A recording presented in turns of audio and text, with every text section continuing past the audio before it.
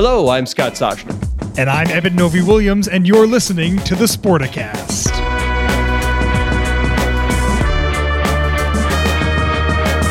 This is what we do. This is a weekly podcast twice a week about the business of sports, where we bring on the biggest names in the industry. And if there are two things that you and I have endeavored to do, they are to educate and to entertain. And you tell me, Scott, is that the right order? Is it the other order? I feel like sometimes we are heavier on the entertain and sometimes we're heavier on the educate. I like to think that people take away from 25 minutes with us a healthier education of what is going on in the business of sports. We try to put things in context. Sometimes it's just you and I riffing on the major themes of the week.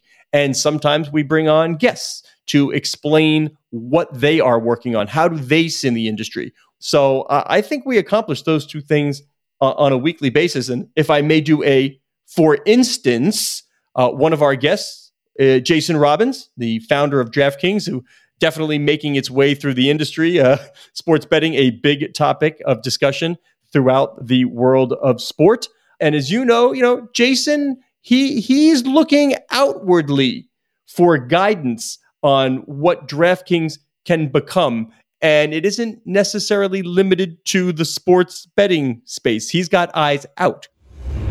We talk about Amazon a lot. It started as a bookseller, and look at them now. They've been doing, pretty much everything you can imagine. And a lot of parallels there too, right? Where they have a customer, they have, the customer's payment info on file. And, unlike certain other types of tech companies that are advertising driven, they're primarily transaction driven. I was reading an article the other day. It was an interview with Jeff Wilke, who had recently retired when he gave the interview from Amazon. And he talked about how they did it. And it was fascinating to me. I was soaking it all in. Basically, the concept was they would launch these new efforts and they would completely segment them off from the rest of the business. And for two reasons. One is they wanted to make sure they didn't distract from the core business, but also, in his words, I hope I don't butcher this, they didn't want these new things to get swallowed up by the mothership. And it was just so insightful. And, they're a great example of one that we look up to. And we think one day, hopefully, we can achieve some of the types of things that they've achieved. So Jason Robbins talking about looking to become the next Amazon of. No truth to the rumor, by the way, that Jason wants to take bets in outer space. Not yet, but I'm sure down the line. But we do know that the Olympics in 2028 will be in Los Angeles. And the CEO of LA 2028 is Kathy Carter.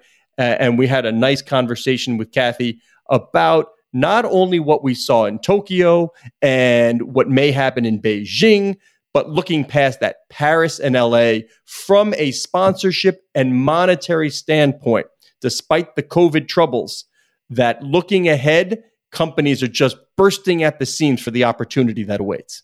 And Scott, I'm actually recording this with you. I'm sitting in LA right now. I'm looking out my window at the I-10, and there are a lot of cars on the I-10. There was a part of that conversation with Kathy where we asked what kept her up at night. And traffic, surprisingly, Scott, not one of those things.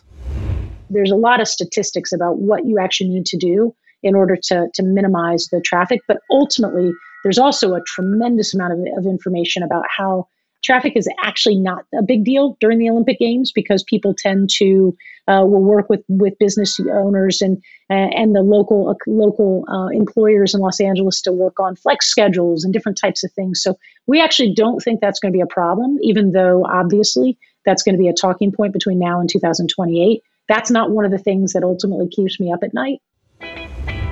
There are plenty of times, Eben, where I do like to point out where you have erred in some way on our podcast. Or I think that's one of the great things. If I make a mistake or if you make a mistake, we don't fix, we don't edit. This is what you get. And it's okay to make a mistake. But we do come back the following week and say, I've said this, and this is what's actually right. Doesn't happen too often, but I will correct you because I don't want you to be out in LA and sound like you don't belong.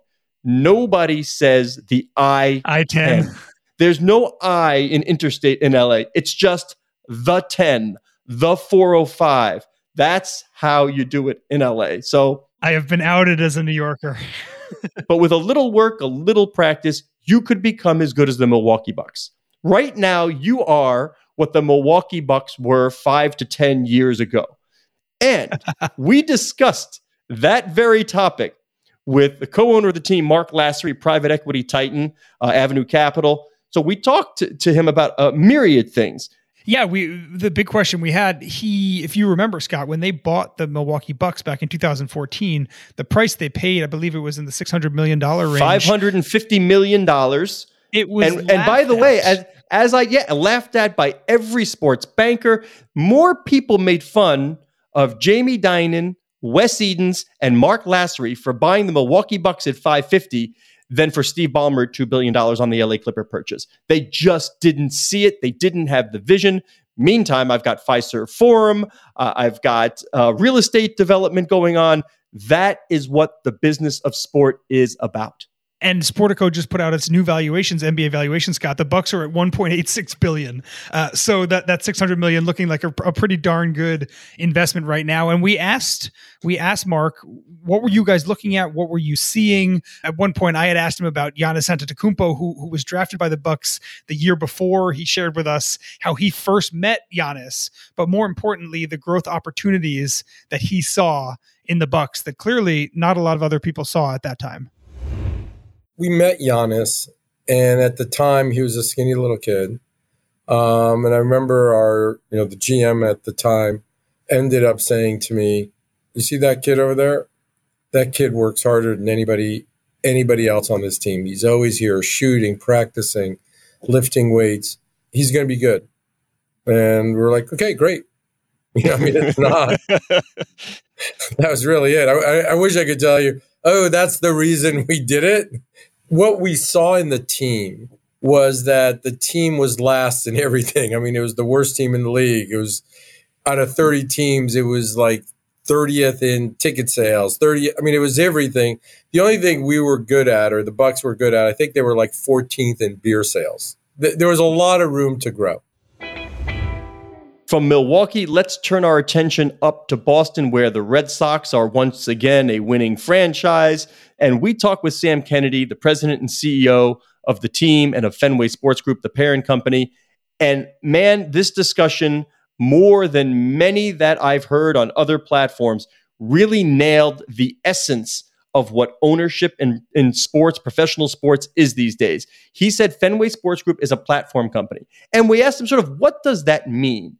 This is the essence of what the modern professional sports team and platform company is. Well, at the end of the day, for our fans, it comes down to resources.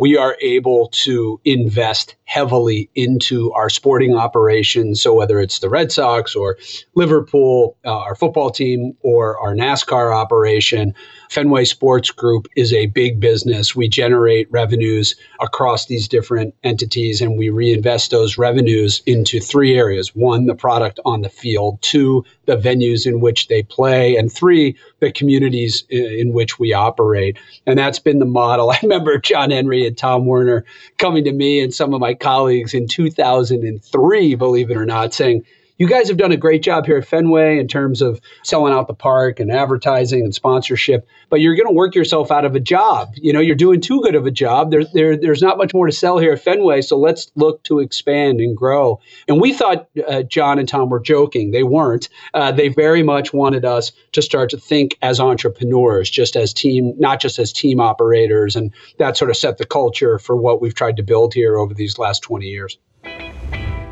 And there you have it, Scott. And not only is that, as you said, kind of the essence of sports ownership, I think that is kind of the essence of what we're trying to convey here with the Sporticast. The business of sports, the money, the billions that are sloshing around behind these teams, it is so much more than who wins or who loses on a baseball game on a Wednesday night, or who wins and who loses on the football field on Sunday. It is so much more. It is about the stadium. It is about revenue streams like real estate. It is about marrying English soccer teams with Major League Baseball teams to lift all boats. That is where the sports business industry is in 2021. And that is the education that our listeners are getting by listening to the Sporticast.